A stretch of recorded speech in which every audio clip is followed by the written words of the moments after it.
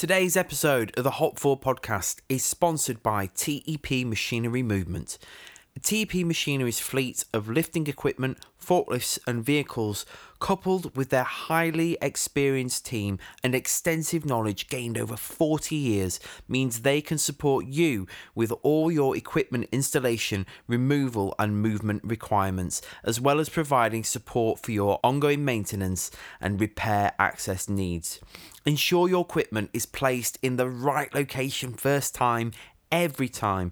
Give TEP Machinery Movement a call today on 01937 558 203. That's 01937 558 203.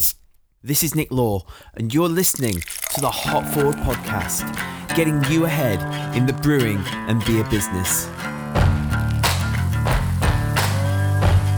Hopforward.beer is a podcast and website dedicated to the beer industry, supporting budding beer entrepreneurs by gaining insights from experienced brewers and folk within the craft beer industry. So grab a glass, pour yourself a beer, and let's get into this week's episode.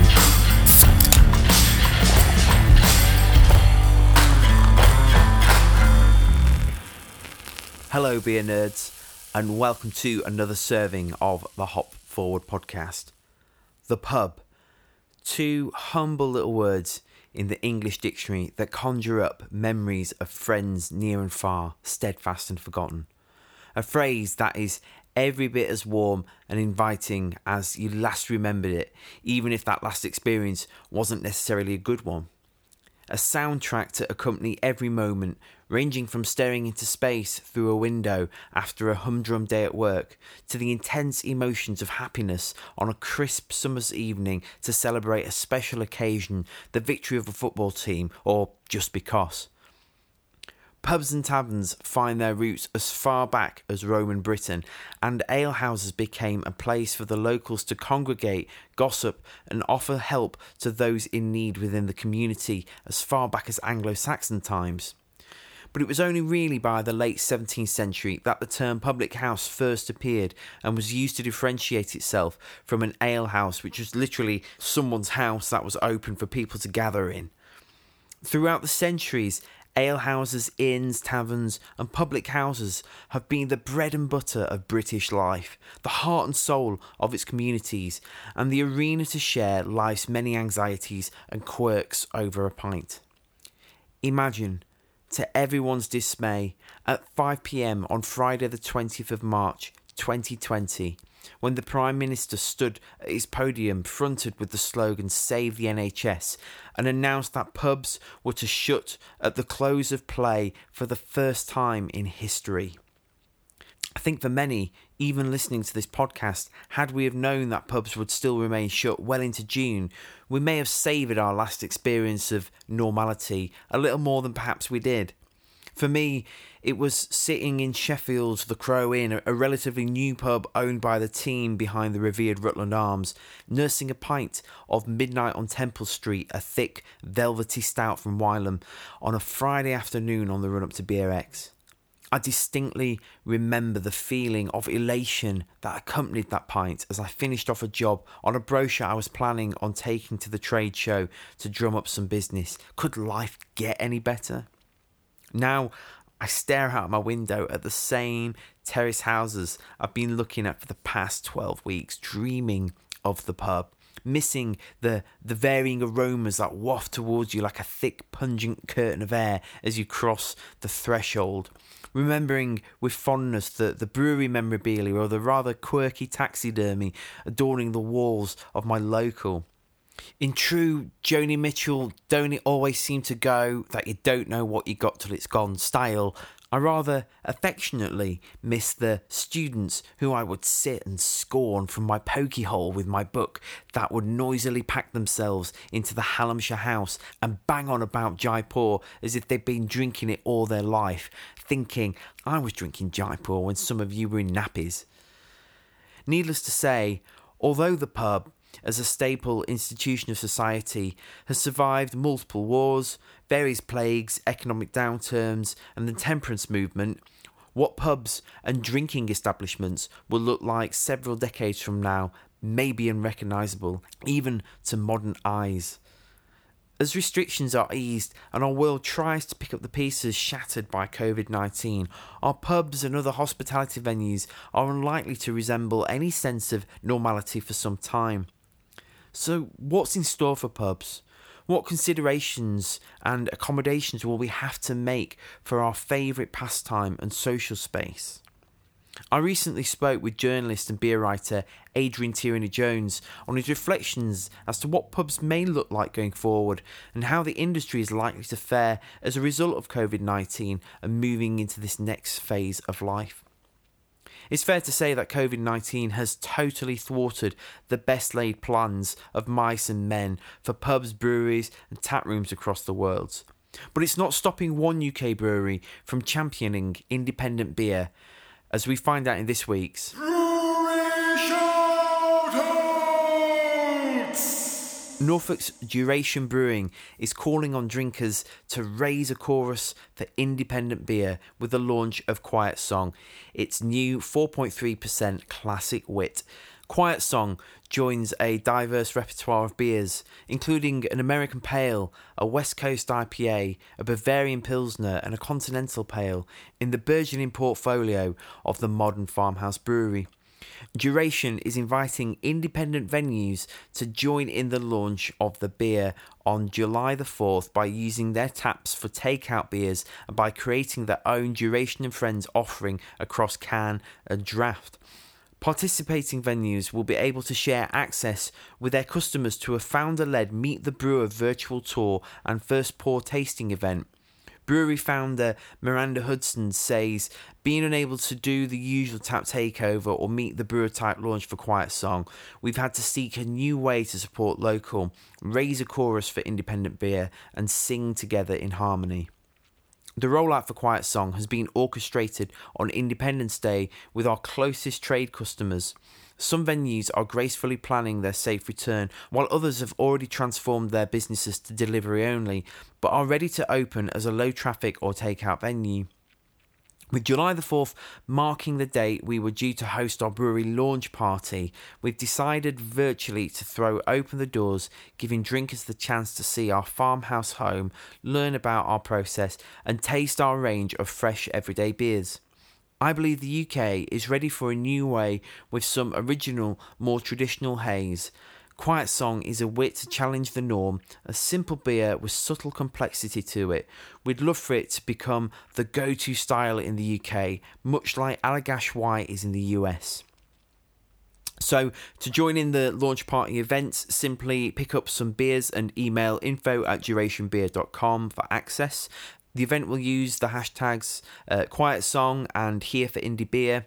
If you order direct from the brewery web shop, all trade and hospitality workers are invited to use TRADE10, that's all in capitals, for an industry discount at shop.durationbeer. That's shop.durationbeer using the discount TRADE10.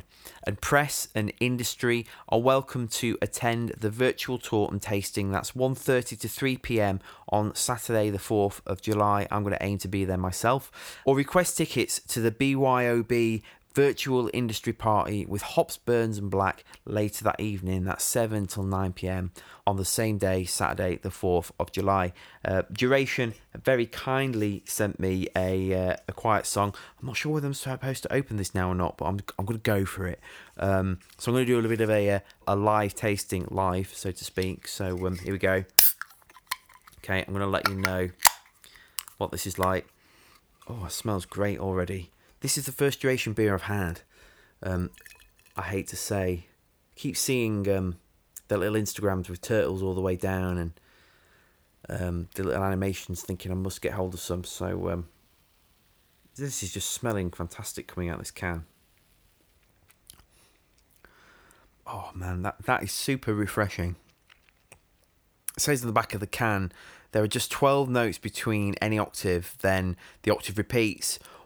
All any artist can offer this world is how they see those 12 notes. That's it. Having something to say and a way to say it so that people listen is why we are here. Kind of zesty, slightly coriander feel to it. Really nice mouthfeel, which I put down to the dextrin that says on the back of this can. That's lovely. So make sure you get that. I'm going to have to try their other beers now. So yeah, massive thanks to Duration for sending that out. If you're part of the trade, which most people who listen to this podcast are, email Miranda at info@durationbeer.com and they will give you access to the virtual brewery tour and first pour of this beer, and make sure you go and buy some. While you're doing that, make sure you follow us on all the social channels at Hop Forward Beers. Join our Facebook group by searching Hop Forward, getting you ahead in the brewing and beer business, where you can meet some other like-minded individuals and listeners to the show to talk about everything from running a brewery to your favourite beers and all the rest of it. And visit our website, which is hopforward.beer, where you'll find more podcasts like this one, where you'll find a range of creative services such as branding, marketing and business development aimed at brewers, bars, bottle shops and suppliers to the beer industry. So with all that being said, I'm going to finish this cracking Duration beer while you crack open a cool one and listen to this week's discussion with Adrian Tierney-Jones and myself on the future of the British pub in this coronavirus era.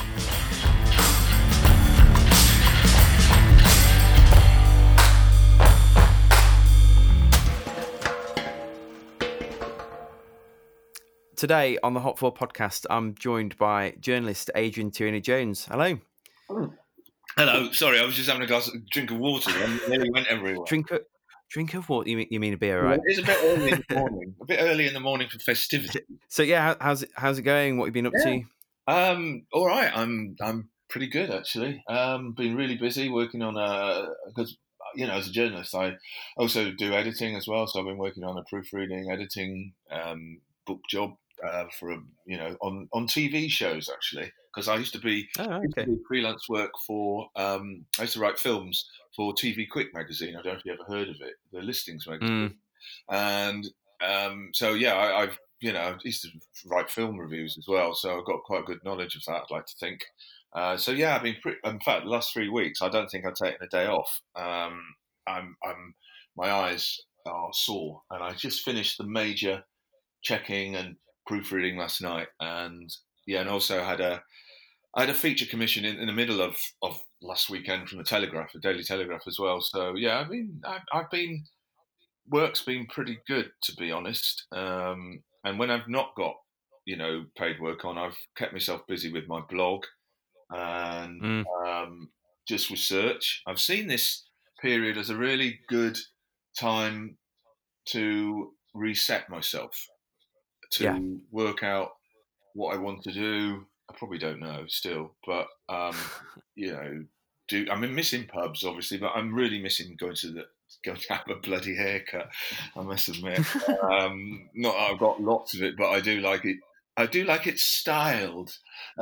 You've got significantly more than I have. Well, it's a good wig I've got. But and I do miss the gym. I really can't wait. I mean, I've been doing yoga every day just to keep myself fit. And I've dragged my old bicycle out, which I need to get a new one. But I really miss the sea because, I'm not that far from it here in Exeter. But I do miss pubs, especially in this weather. There'd be nothing better than sitting outside. Well, one of my favourite pubs, the Bridge Inn in Topsham, sitting outside overlooking reed beds and a small river meandering its way along to the estuary, with a good old pint of, I don't know, something strong and dark. Yeah, so I'm that. Sounds good. See, I'd noticed in the Times you'd written something about pubs and beer gardens recently. I tried looking at it, but you've got to pay for the subscription. I'm too much of a skin print for that. No. Gosh, I mean, I'm not. I mean, I like. I'm reluctant to do paywalls. I do the Telegraph one because I write for them, and I do like to see. Even people who write for them don't get a free pass onto the paywall, and I need to see my work, and I also like to see the comments to see what people have been slagging me off about. But that piece about the it was basically the commission was 20 pubs with large beer gardens. I mean, you can have a small beer garden, but ones where you can do, because it does seem as the immediate future. I mean, it does seem as, I don't know, but it does seem as if pubs might hopefully open in some way or other in July. But it does seem the ones with large beer gardens where social distancing drinking can take place will be the ones that will be really in a good place. And so that was Mm. brief, really. And it was just for England. I noticed some comments were saying, "Oh, where's Scotland? Where's Wales?" I was told just to do England because obviously, the four nations now have all got their different policies for lessening the lockdown. So, and I was embarrassed to say I put one of the pubs at Ypres Castle. I put in Rye. I put it in Kent. I mean, I don't really know the home counties that well, so I just thought, well, it's down there below London, isn't it? But it's actually East Sussex, as someone pointed out to me. But it was good. It was. I tell you what, writing it, I had to. It was a very quick commission, and so in between this editorial work I was on about, I did when I'd finished it. I thought, God, I miss pubs. The thing is, you're looking at your notes from pubs you visited. They're all quite short entries, so you're looking at websites, you're looking at photographs, and you're thinking, oh, I just, it's again going back to this weather, so miss, just sitting there and watching the world go by with Yeah. a pint or a glass of beer. Yeah.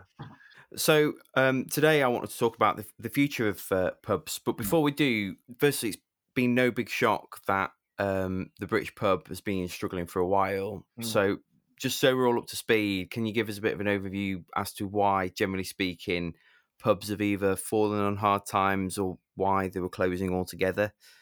Yeah, gosh, you've asked a question which I need. I mean, if you look back, I haven't got figures to hand or anything, but you have to go back maybe to before the First World War, and or even before the Second World War, where pubs were part of people's, especially in working class areas, people's lives in the same way Mm. in other areas the church was. They were places where people gathered. They were places where you met your neighbours. All right, it was mainly blokes that went to them, though women also did. There were also entertainment, and part of in the last 100 or so years, the 20th century, part of the I mean, there's part of the reason why the pub has declined is there have been other entertainments come along. You think back to the early part of the 20th century, football, various Mm. sports developed, so people could they've got something to do there. That you had sort of club, men's. Oh, I don't know what they call them. People used to sort of save money and then they go on a day trip and stuff like that. And then, of course, from the 20s onwards, you've got cinema coming along. You've got bingo. You've got the radio in the house. So basically, you could have your own entertainment in the radio. And then after the Second World War, when, quite a few pubs, especially in London, were never opened again because they were either bombed or they just ran. A bit like now, beer was in shortage during the Second World War. I mean, it's still, Churchill was very keen on keeping brewing going through the Second World War, and the beer Mm. really dropped in strength. But mainly, but I'd say another reason after the Second World War is the development. There's more cinema, but then the development of television, and then people start going on foreign holidays.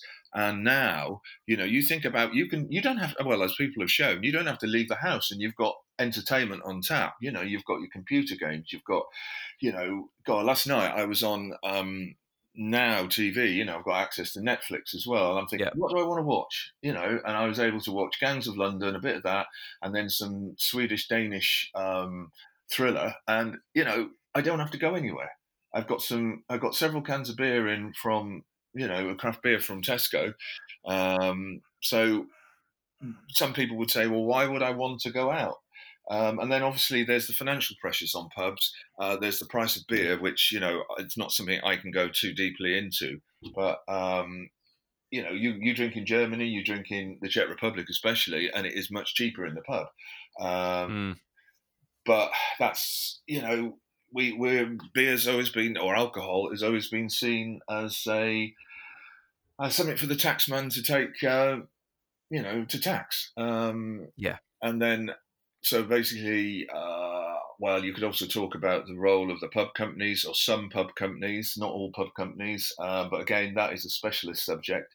But I do wonder about some of the ways in which some pub companies, well, as someone said to me, this is not me saying it, that some pub companies are basically property companies. They own these pubs and basically they just want to get a maximum out of them. But again, allegedly. There's a variety of reasons. We've all changed our social habits, Mm. and you say there's the price of beer.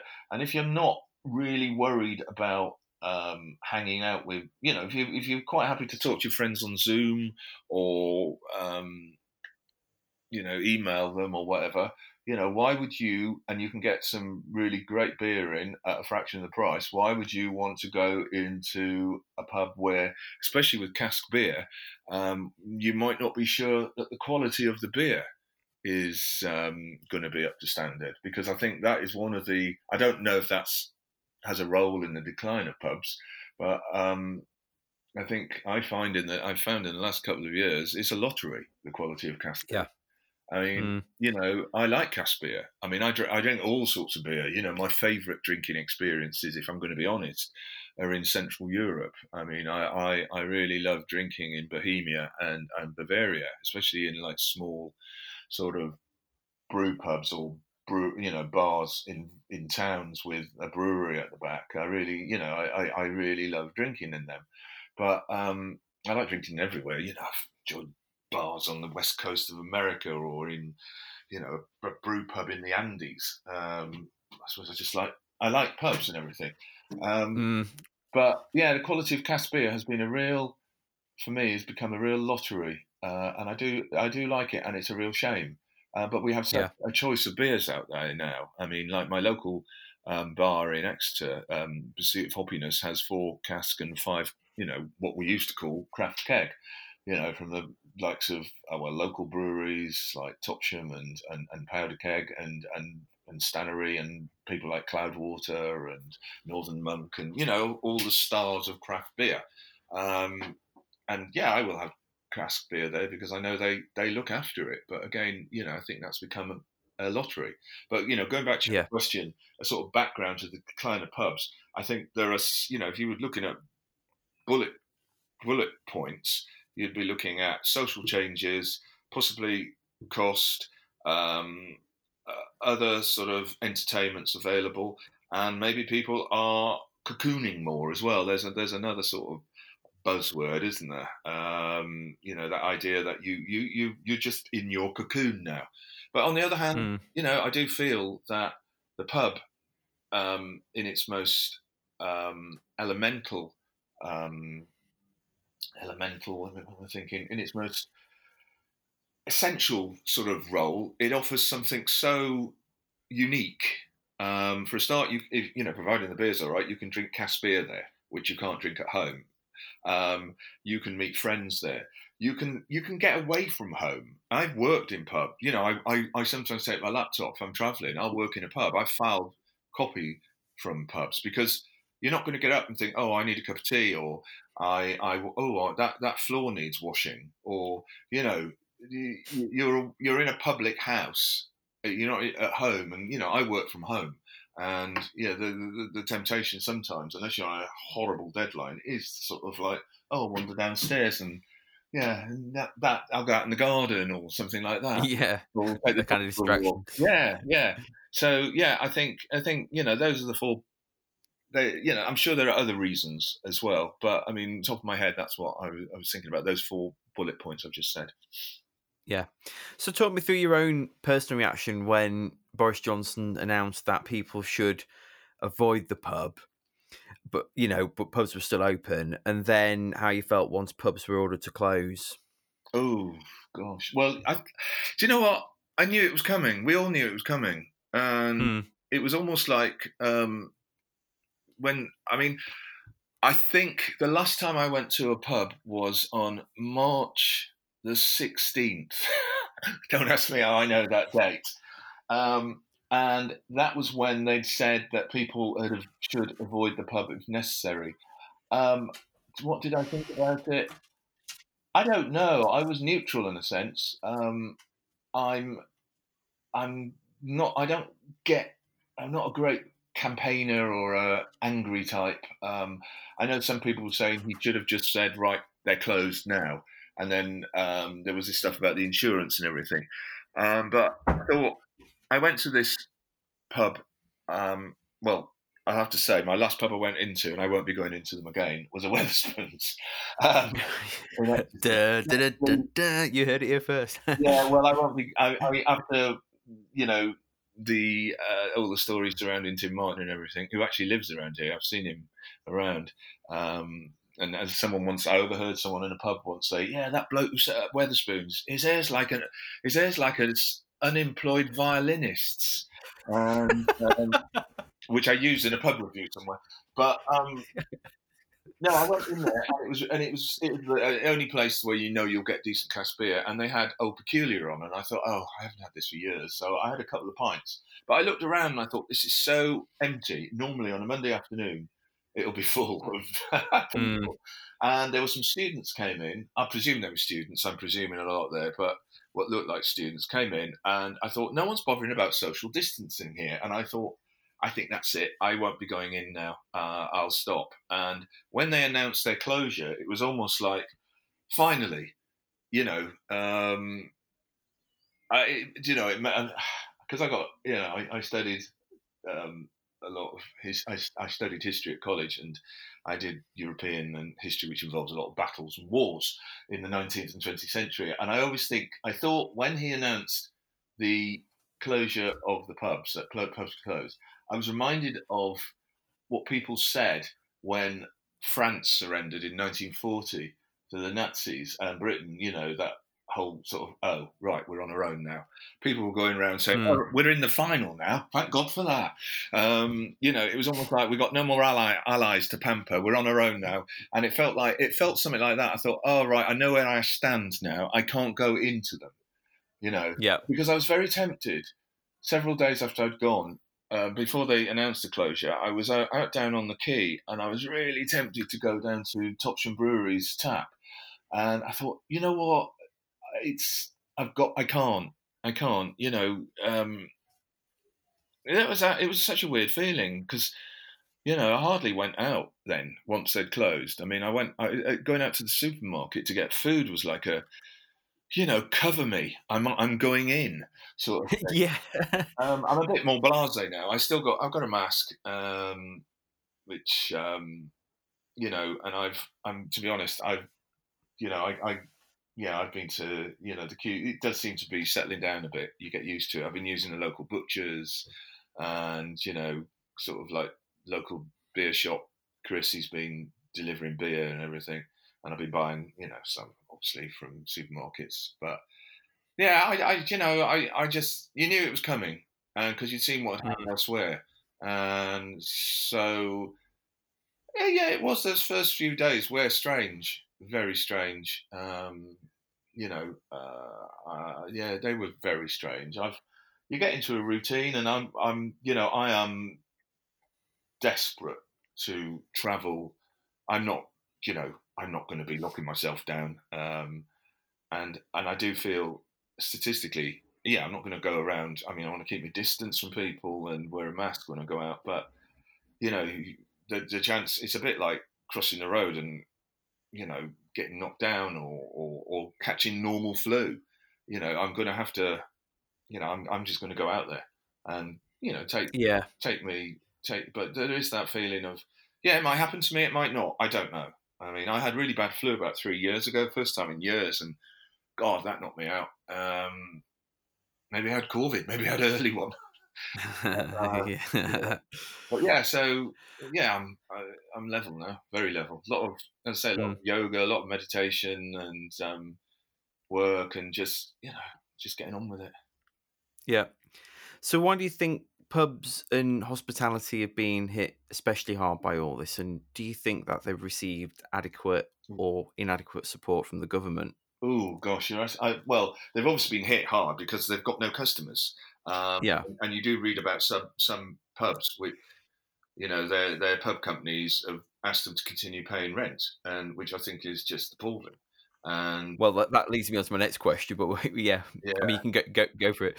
but I was in Adnams in February doing a research. I did a big piece for Good Beer Hunting, which is online, and I'm so pleased to know that they immediately when they closed their pubs, their licensees their rents were deferred and all that sort of stuff.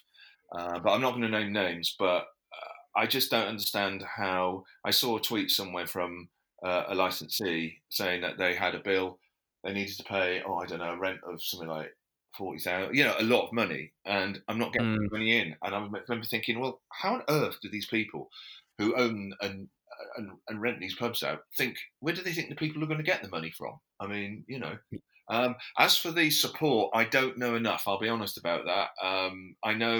I don't know if people have, I think, I think I was talking to a friend of mine, Mark Dorber, who runs the Anchor in Walberswick and also the Swan in Stratford, not Stratford on Avon, Stratford St Mary, in both of them in Suffolk. Mark used to run the White Horse in Parsons Green, the so-called Sloane Pony, for years. Mm. Really made a name there. But I think he did. I emailed him in the early days, how are you getting on? And he was like saying that he was they were doing food for the locals and beer and stuff, takeouts and all that. But he was saying, I'm trying to, keep my staff paid. So I don't know whether he got a furlough for that and all that. Yeah, I don't know about the package. I'll be honest. This is the sort of area about pubs I don't tend to go into because I got thrown out of economics O level before. I wasn't even Right. because I got something like 9 out of 100 in my mock, and old Elias at Ysgol John Bright just said, Tony Jones, I don't think it's any point in you taking economics. And so I tend to steer clear of the economic and I do get people who are campaigners for against pub companies saying why don't beer writers write about this, that, and the other. But we all choose a specialisation in a sense as a beer writer. Mm. I choose pubs, but I tend to write more about the social, the people, the food, the beer, the mood, the ambiance.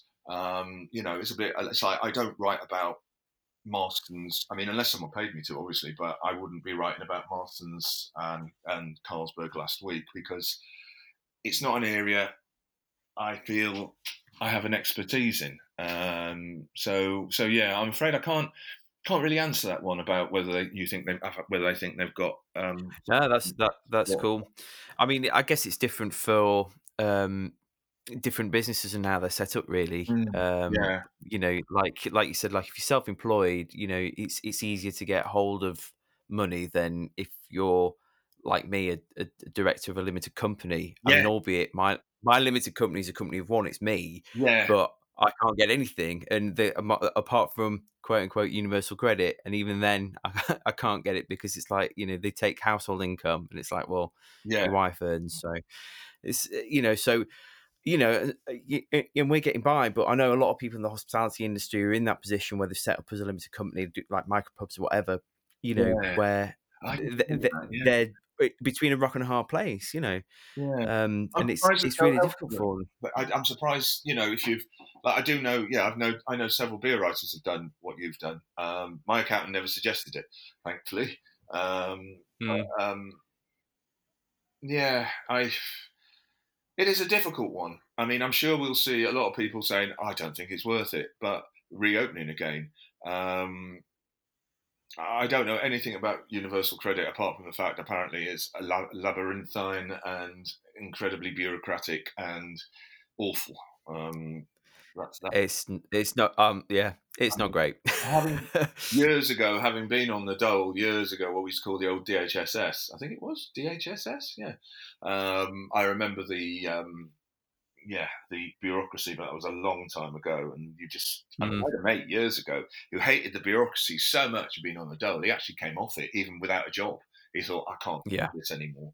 And he went picking mushrooms or moss. That's it. He earned a living picking moss and selling it to some. Wow, that's a job.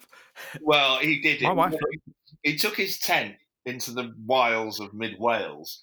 I don't know. This is a long time ago in the 80s, and he's he works in computer writing now, technical writing, so he's all right. But yeah, he was a bit like that in those days. Yeah, I think he took his girlfriend, who then he married, eventually married, and they went off in a tent to near Dolgellau or something like that and picked moss. And I remember hearing about it. I was, I'd left North Wales by then, and I was thinking, just shaking your head and thinking he's always been a bit odd.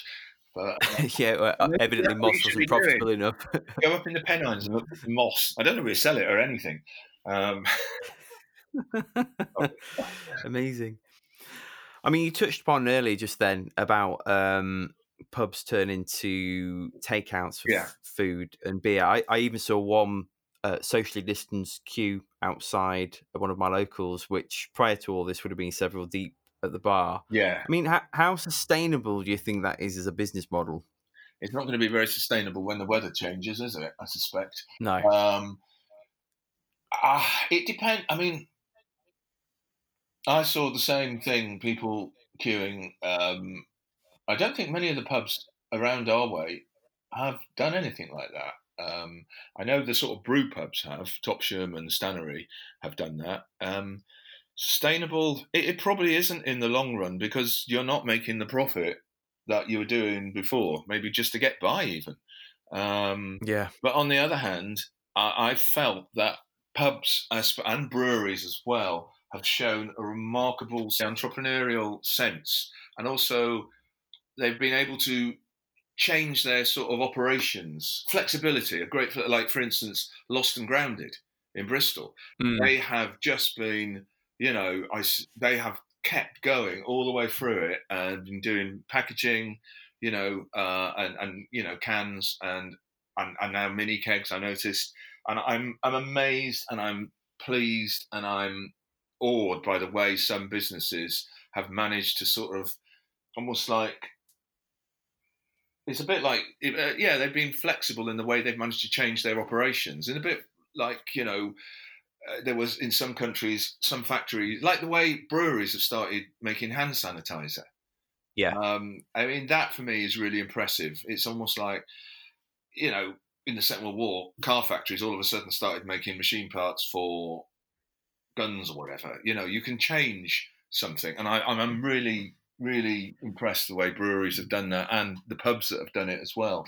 I mean, when I was doing my research for the beer gardens piece, quite a few pubs were saying, right, we're open this day and that, and social distancing. Out here, one person who's been really one brewery it's a brew pub in Exmouth, the Grapevine, and it's Crossed Anchors Brewery at the back of the pub. And Ollie, the owner and the brewer, he has been really proactive in the way he's been doing beer in boxes. I mean, I've had a couple, and he's been delivering them around Exmouth and Totsham and Exeter. And he's now, I noticed the other day on Facebook, they've got, they've opened the front door of the pub, and you can buy social distancing, you can buy beer from there. So yeah, but the weather has been incredible. If it had been a typical wet spring, I don't know how it would have spun out, to be honest. So, but I kind of feel like with the weather, it's been small mercies, really, hasn't it? Yeah. There's been a lot of that, because I keep thinking, imagine if all this would have kicked off in like late September, early October, and we were going through the darkest, coldest, wettest months of the year. Yeah, exactly. Yeah. Like, I don't think people would have been anywhere near as resilient as they have been. Particularly, like, if you're like me and you got kids indoors and they're climbing the walls and all the rest of it. Oh, Christ, yeah. I mean, the thing is, you look also, though, I saw a photograph the other day of a bar in, I think it was Vienna, or because they've opened them in Vienna now, and they've in Austria, and they've opened them in in the Czech Republic, and so I think that could be a future. It isn't. You're not going to get. Well, people say you never got rich with pubs anyway, but well, some did, but if you want your business, if you want your pub to continue and you enjoy it and you think it's a valuable part of the community, whatever part of the community you're in, then you will do whatever you can to, I think, keep it going. I'm a sort of natural optimist, so I was just thinking, yeah, obviously there are going to be some people who just think this is not worth it. I'll wait, but other people will think, I want to get, some people, a lot of people who run pubs are pretty social, and they might be thinking, I want people, I want to see people, and so they'll do whatever they can to get their business up and running again. And Mm. I'm sort of reminded by a tweet that I saw from Andy Parker. He wrote the home brewing book for CAMRA, and he just said on Twitter something like, "I'm not going to let this business that I worked so hard to build up in the last 3 years go down." Mm. It was along those lines, and I thought that sort of remained in my head. And I think, if you have that attitude, then you will overcome difficulties. Hopefully, Yeah. I might be, someone might say you're a bit naive here, but I don't know about being naive. No, I think you're gonna, you're gonna make it work. Mm. It's it's like that great quote from Back to the Future. If Doc Brown, if you put your mind to it, you can accomplish anything. Mm. Yeah, And I think people do. I know I do with Hop Forward in my business and what I mm. do. I want to make that work. Yeah, And with the brewery, although I say brewery, it's only 100 liters these days. Emmanuel's yeah, it's kind of like what all this has done, and seeing how people have really taken to local yeah, breweries. I was thinking about resurrecting that anyway, and I did a little event at Christmas. yeah. But I'm thinking, well, I want to bring that back because it's like, I don't want that to fail, No, and and I don't want to give it up. And yeah, I was really on the cusp of giving that up, of thinking, well, maybe there's no room in this world for the Jesus beer, yeah. against your Cloudwaters and all the rest of it. And it's like, despite people both in Sheffield and beyond sort of sending me messages over social media, be like, when you're brewing next. Yeah. And it's like, actually, yeah, if you want to make something work, you make it work. Oh gosh, yes, definitely. I mean, I've always felt that with my journalism. I wanted to. I came back from. I sort of started off in publishing, and I came back from. I went abroad to Paris to be a rubbish poet, and and learned various editorial skills. And I came back, and I thought, I used to be a musician in a band, and I remember thinking, I don't want to do it anymore. I don't want to be some old bloke in a pub saying I could have been a contender. And so I thought, what's the next best thing I can do? I know, I'll become a music journalist. So I had no experience, but I just badgered, and I ended up, after several years on a staff job on a pop magazine, and then I spent a year on a staff job at the NME as deputy production editor, but also doing reviews and stuff. So, and then it's the same with beer writing. I thought I fancy a crack at this, but I've been I've been a journalist, experienced one for a few years, and you can, if you want to do something, yeah, all right. I mean, I've got no, I've seen it in the past. I remember I've worked in the past with people who are pretty negative, and it just drives me around the bend. Yes, you can't do everything, maybe, but it's just, I really can't stand negativity. I Yeah. really can't stand it. It's almost like someone, you're in a vicinity of someone who's really negative. It's almost like they got something and you don't want to catch it. And Well, it's like toxic, isn't it? yeah, it is. Yeah, and I mean, not just in journalism, I've experienced it, but I just remember, when I came out of college, I did I thought, well, I'm going to work with the workers. So I did labouring jobs for a year. I mean, all right, you can, I mean, I had a band as well, you see. So I thought, well, I don't want to go into a job where I can't, we can't rehearse and do gigs and everything. So the best thing was to load lorries. But yeah, I remember like the guy who was acting foreman, and he was such a misery. And then when he came off sick, I was made acting foreman, and I tried to be a bit more, cheerful with everyone and listen. Mm. I mean, oh yeah. So anyway, that's my rant over. How do you think pubs and drinking culture will evolve over the coming years due to the coronavirus pandemic? I don't know if you saw on social media. I don't know who it was. It might be it was a London brewery that put it out there. But it was like this little video of social distancing in tap rooms where it's got a shot of someone at a bar pouring a beer into the glass, and then he sort of turns to it pans to the customer, and the guy around the bar like literally chucks the beer at this guy and he gets drenched. Sort of jokes aside on that kind of thing, inventive ways of dispensing beer. Like, how do you see right from, let's say, pubs open in July, right from the early days through to the next few years, Well, I maybe think, 5 or 10 years of well, I mean, if I get evolving? vaccine, then maybe we'll just all be a bit happier. But I mean, maybe the days of crowding together. I mean, God, I remember going when I was 19, 20.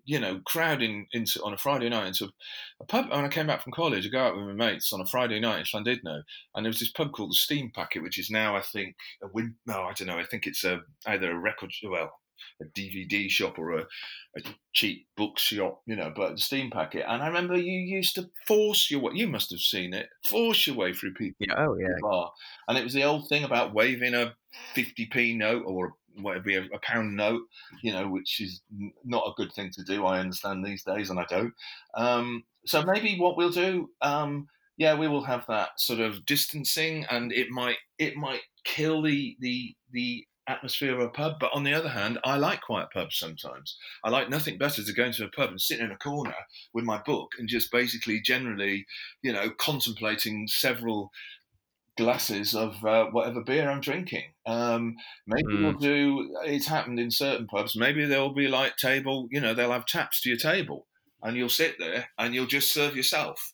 You'll have to, I wouldn't be surprised if Brewdog come up with it or something. You basically put your card in and you get, you can say, oh, I'll have another pint, so you don't have to go anywhere apart from going to the toilet. Maybe going to the loo is going to be the hard one. That is going to be the more difficult one. And this story about initially rationing people to 2 or 3 pints. To be honest, that's not a big issue for me. I think after 2 pints of Imperial Stout, I'll be fine. So. If Pursuit of Happiness has some, as it often does, an Imperial Stout or two on, then a couple of pints of that, I'll be fine. I don't need to worry about that sort of thing. I mean, it will be difficult, I think, for more isolated people, older people maybe, and people who've seen the pub as their family, and all right, we go back to Wetherspoons, there are some of these pubs, the people that go in there, they go in there, A, because it's cheap food and cheap beer, B, because they if they're living on their own and, they haven't got a job anymore, they've retired and life's pretty rubbish, Wetherspoons to them is family, can become family. We can all go, really? But, I mean, it takes all sorts. And something I've often felt with this is a bit of a sidetrack with beer on Twitter, is it almost represents just one segment of life in pubs, almost like an elitist sort of view of life in pubs. Oh yes, we should all pay more money for the beer. Yeah, I think brewers should get a right price, but sometimes there are people who can't afford to pay more money for beer. But that's a totally different thing. Well, no, I think that's a good topic to talk about, actually, because I totally agree with that, and I think that it's very easy in the Twitter sphere to get on your high horse about certain things and so on, but it's just an echo chamber, isn't it, of a very, very small vocal minority saying the same things to each other, whereas you can go to pubs even around here in Sheffield, on the outskirts that are just traditional or more traditional sort of boozer type pubs. But there's a real great sense of community there, and the sort of hardy Yorkshiremen and women that go in, drinking their pints of blonde or their Carling or whatever, like they live, eat, and breathe in that community. But they're not all there on Twitter and Untapped being like, "Ooh, I don't like this Carling, 0.5 out of 5, whatever." I mean, just to them.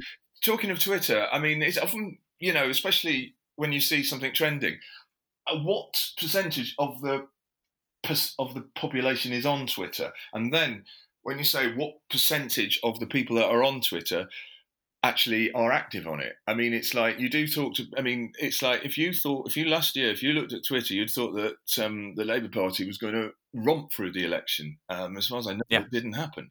And I do feel sometimes Twitter does. I mean, I'm on Twitter and I'm quite regular on it. I don't get involved in anything contentious, but it's like you do wonder. Twitter is very. Not everyone's on it. My mother's not on it, but then she's not even got a smartphone. Yeah, especially with beer, it skews it. I mean, that's why people. I mean, I think brewers should get on the price front. I have no problem in paying if like a beer is really fantastic. I have no problem in paying 7-8 quid a pint because I won't have a pint. I'll have a third of it. You can go to a Mitchell and Butler house, and you'll pay 7 quid for a glass of wine. So if you've got a beer which has been, it's I don't know, it's a pastry stout from Northern Monk, or well, heaven forbid, a so-called goozer with half a greengrocer's counter's ingredients chucked in it.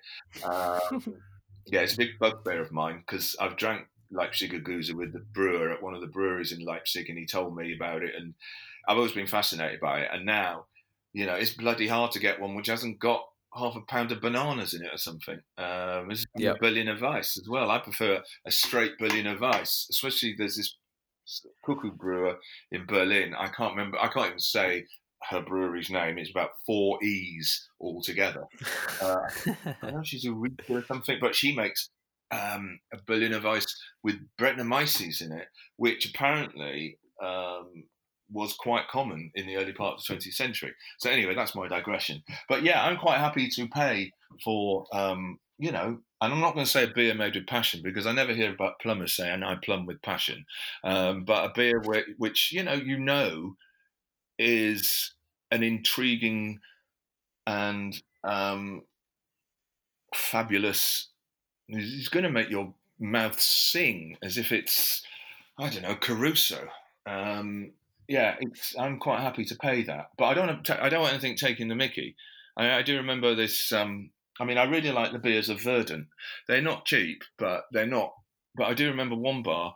I'm not going to say where it is, but you probably know what it is. I went once about 3 years ago when it opened, and I asked for there was a dipper from Verdant there, and I thought, oh, yes, please. And I sort of said, have a half, please, because I thought, well, it's 9% and it's my first beer.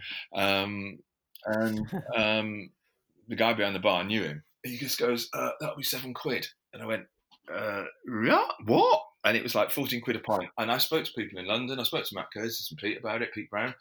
And they were saying, no, that's taking the mickey. That really is. I mean, I'd expect to pay like 8 quid for a dipper from Verdant. And one thing, a little digression, but still on pubs. You were talking about those boozers in Sheffield. One thing which might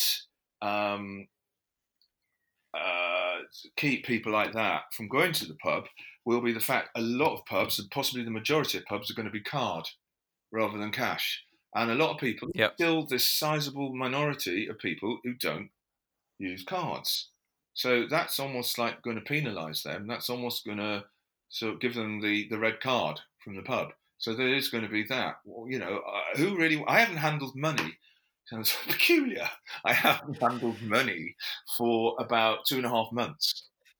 You say it sounds peculiar. I had to drop my car for the garage this morning, and I took my wallet with me, and I opened the little zip, and I was like, "Wow, there's cash in there." Yeah. And I thought, I've not paid for anything with cash for weeks. I have. The only thing I buy with cash now is bread from the local bakery because they don't have a card machine. Really? Gosh. Yeah. Everywhere else around here insists that it's card, but they ain't got a machine. But it's the garage insists you pay over the phone, so they don't touch the card machine. Yeah. And it's, I guess, it's. I was saying to my wife last night, I wonder what the impact will be long term on people's mental health and what this will have done to how people think and act. In terms of like, you give people a wide berth because of social distancing, 2 meters apart, and all the rest of it. The minute the pub's open, if we think that everyone's going to kind of flock in and be like, give me 10 pints of whiskey, that it ain't going to happen because people be too. Well, it's all those little nuances you forget, like you said, going to the loo. Well, until you brought it up, I'd not even thought about that. But going to the loo, a public toilet, whoa, there could be coronavirus everywhere. But don't panic. But then on the other hand, do you want to sort of live your life in a prison? Well, that's it. Yeah. And I think the people who don't want to go out, who want to keep there are people with mental health issues, anxieties, who, and rightly so, they will want to, until they know, it's a bit like this thing about, until they know that they can't catch coronavirus, then they will probably, rightly so, will not go anywhere. But then, I mean, I don't know. I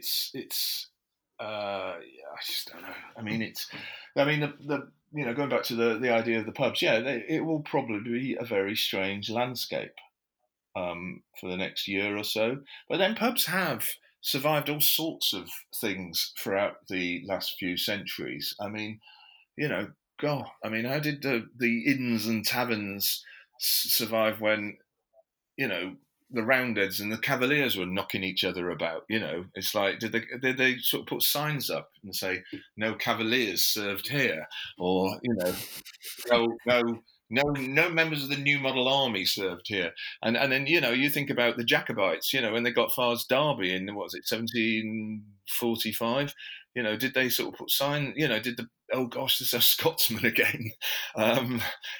Pubs have survived. They survived the First World War. They survived the Second World War. They survived television.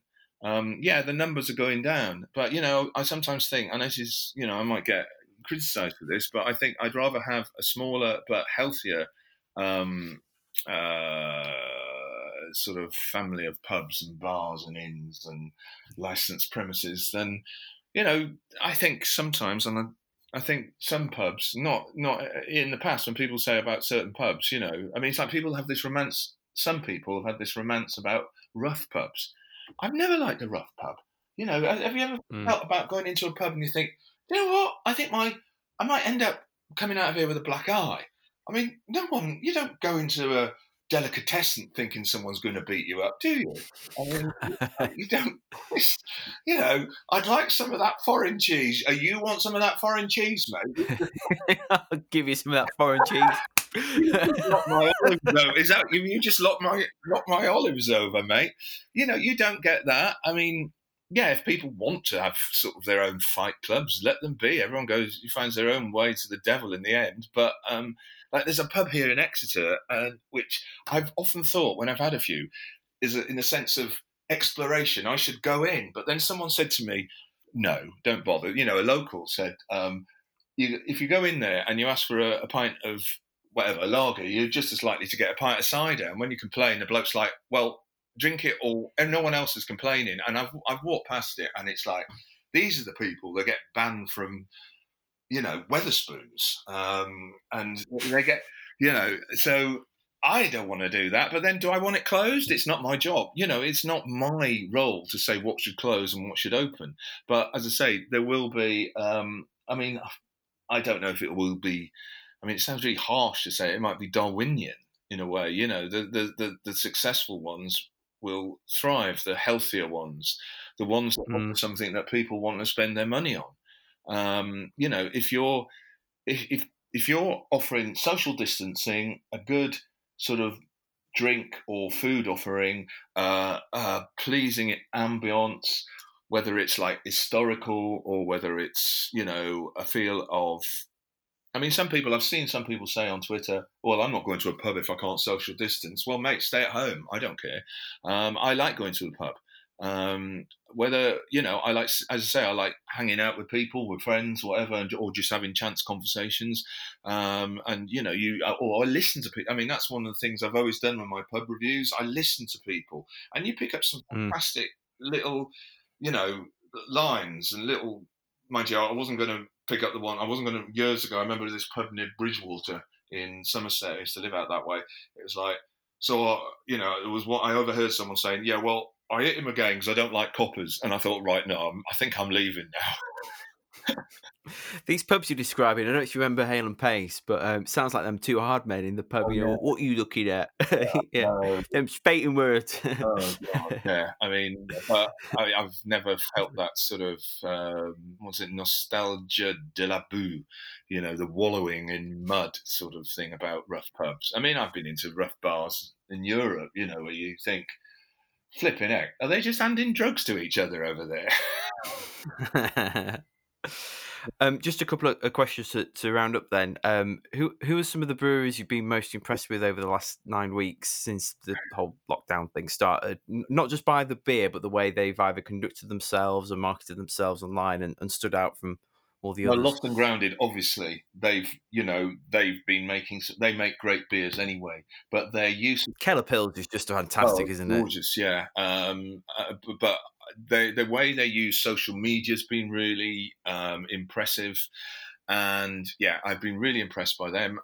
Locally, and I think a lot of people really been impressed by Utopia Brewery. Yeah, for sure. I actually know that I knew them. I've known them for about over a year now, and I drink with them. Because they're fairly new, aren't they? Yeah, they started in March last year, and their head brewer, Right. Jeremy, comes from Camden, and he actually did his trade at a German brewery outside Dusseldorf, which I actually visited, not when he was there, 2006, called Bolten.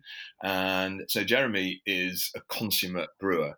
And Right, that'll explain why their lagers are so good. oh yeah. He's funny enough, he doesn't live far from me, so I sort of occasionally bump into him. We're walking each other's dogs, and we they were also contract. Well, I don't know if that's the right word. Doing some Yeasty Boys beers. So I had a very enjoyable evening at the Pursuit of Hoppiness several months back with Stu McKinley from the Yeasties, I've known for a few years, and Richard and Jeremy at the Pursuit. It was a great night, and so we're looking forward to that again. So Utopian, I've really been impressed with them.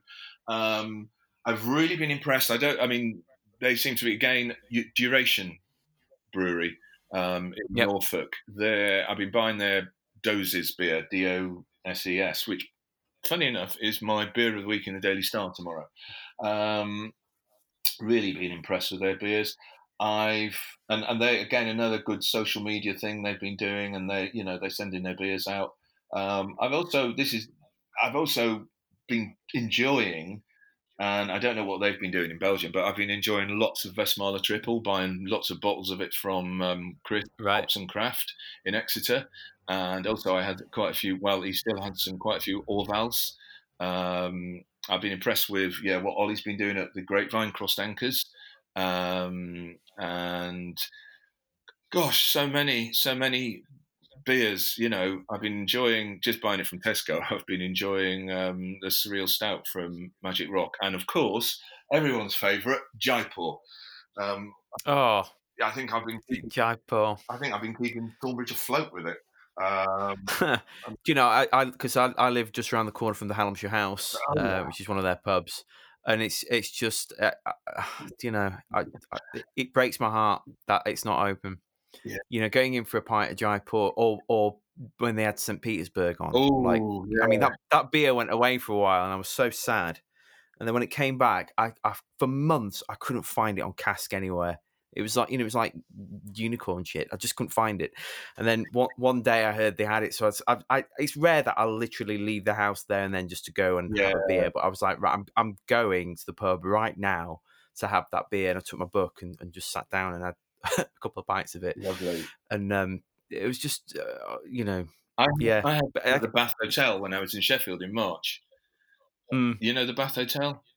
Yeah. Oh, I love the Bath Hotel. That dog. What's he called? Rocky or Ricky or something? There's a guy who has a dog with him, a black dog, which has a little scarf around its neck, and it's a lovely dog. I wrote about it when I reviewed the Bath Hotel last year for the Telegraph. But yeah, I had St. Petersburg when Pete and I were in there in early March. The funniest place I've had St. Petersburg though has been in a craft beer bar in Malaga about 6 years ago. Really? Yeah, it was cheaper as well than it was in Britain. Yeah. Yes. So Bro, well, last question then. For the brewers and pubs and bars and bottle shop owners that listen to this podcast, what advice would you give to them? Not just to survive this current storm, but to thrive from it and build a beer business that stands the test of time. Maybe don't lose touch with how you felt when you try to keep your business going during the lockdown. We're not going back to normal. No matter how many people seem to think we are, I don't think we're going back to a normal life. And as I said earlier on, I've seen it as a time to reset. And maybe take any lessons you've learned with you, and don't give up if you don't want to give up. It's easy for me to say that, but there are so many times in our lives that we feel, oh God, I can't be bothered with this anymore. But if you want to do something, do it, and just look forward to that day when you can welcome your customers back in and give them a good old smile. And if you want to, obviously, if you've got bad, don't bother. And customers are maybe you remember that customers are your currency, your lifeblood. And as I say, take any lessons you've learned, and keep smiling. Amazing, great. Well, thanks for being on the show today, Adrian. That's all right, no problem. How can people find out more about your work and about you? Well, you can Google, because you mentioned a blog earlier, didn't you? Yeah, I brought it back to life. It's called Maltworms, or maltworms.blogspot.co.uk. I hadn't written much on it for the last 2-3 years because basically I'm busy writing all the time. But during the lockdown, I brought it back to life. The last 2 weeks, I haven't done anything on it because I've just been too busy with this project. But I'm hoping.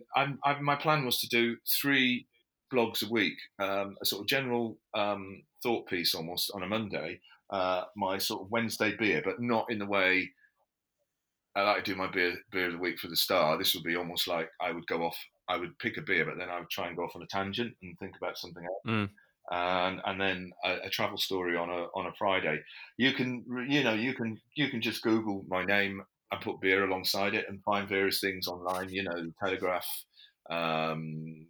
Sunday Times Travel Magazine, Beer Magazine. I can't remember. I write for quite a lot of people, or have done over the years. Good Beer Hunting. I was really and Pellicle as well. Matt Curtis's and Johnny Hamilton's excellent online publication, and Good Beer Hunting, which is also excellent. You can find my Adnams profile, which is on Good Beer Hunting, which I was really pleased with. And I worked with a great editor, Claire Bullen, who's a fantastic writer. And I've got about 3 different pieces on Pellicle, and Matt Curtis is a great editor as well.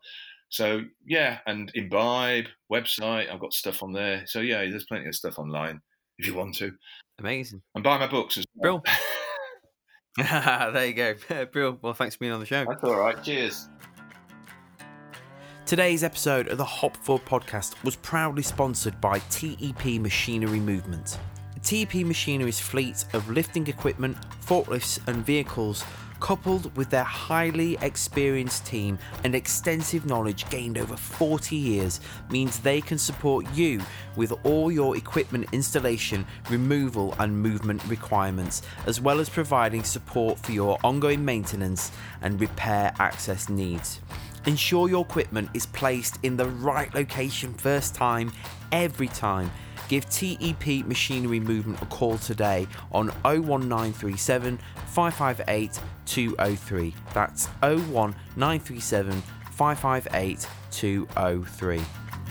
Thanks for tuning in to the Hop Forward podcast this week. Don't forget, we're here to help you get ahead in the brewing and beer business. So hit the subscribe button for more insights into the beer industry. Connect with us at hopforward.beer or through our social media channels at hopforwardbeers. Until next time, cheers. Can I get 3 pints of Littervale?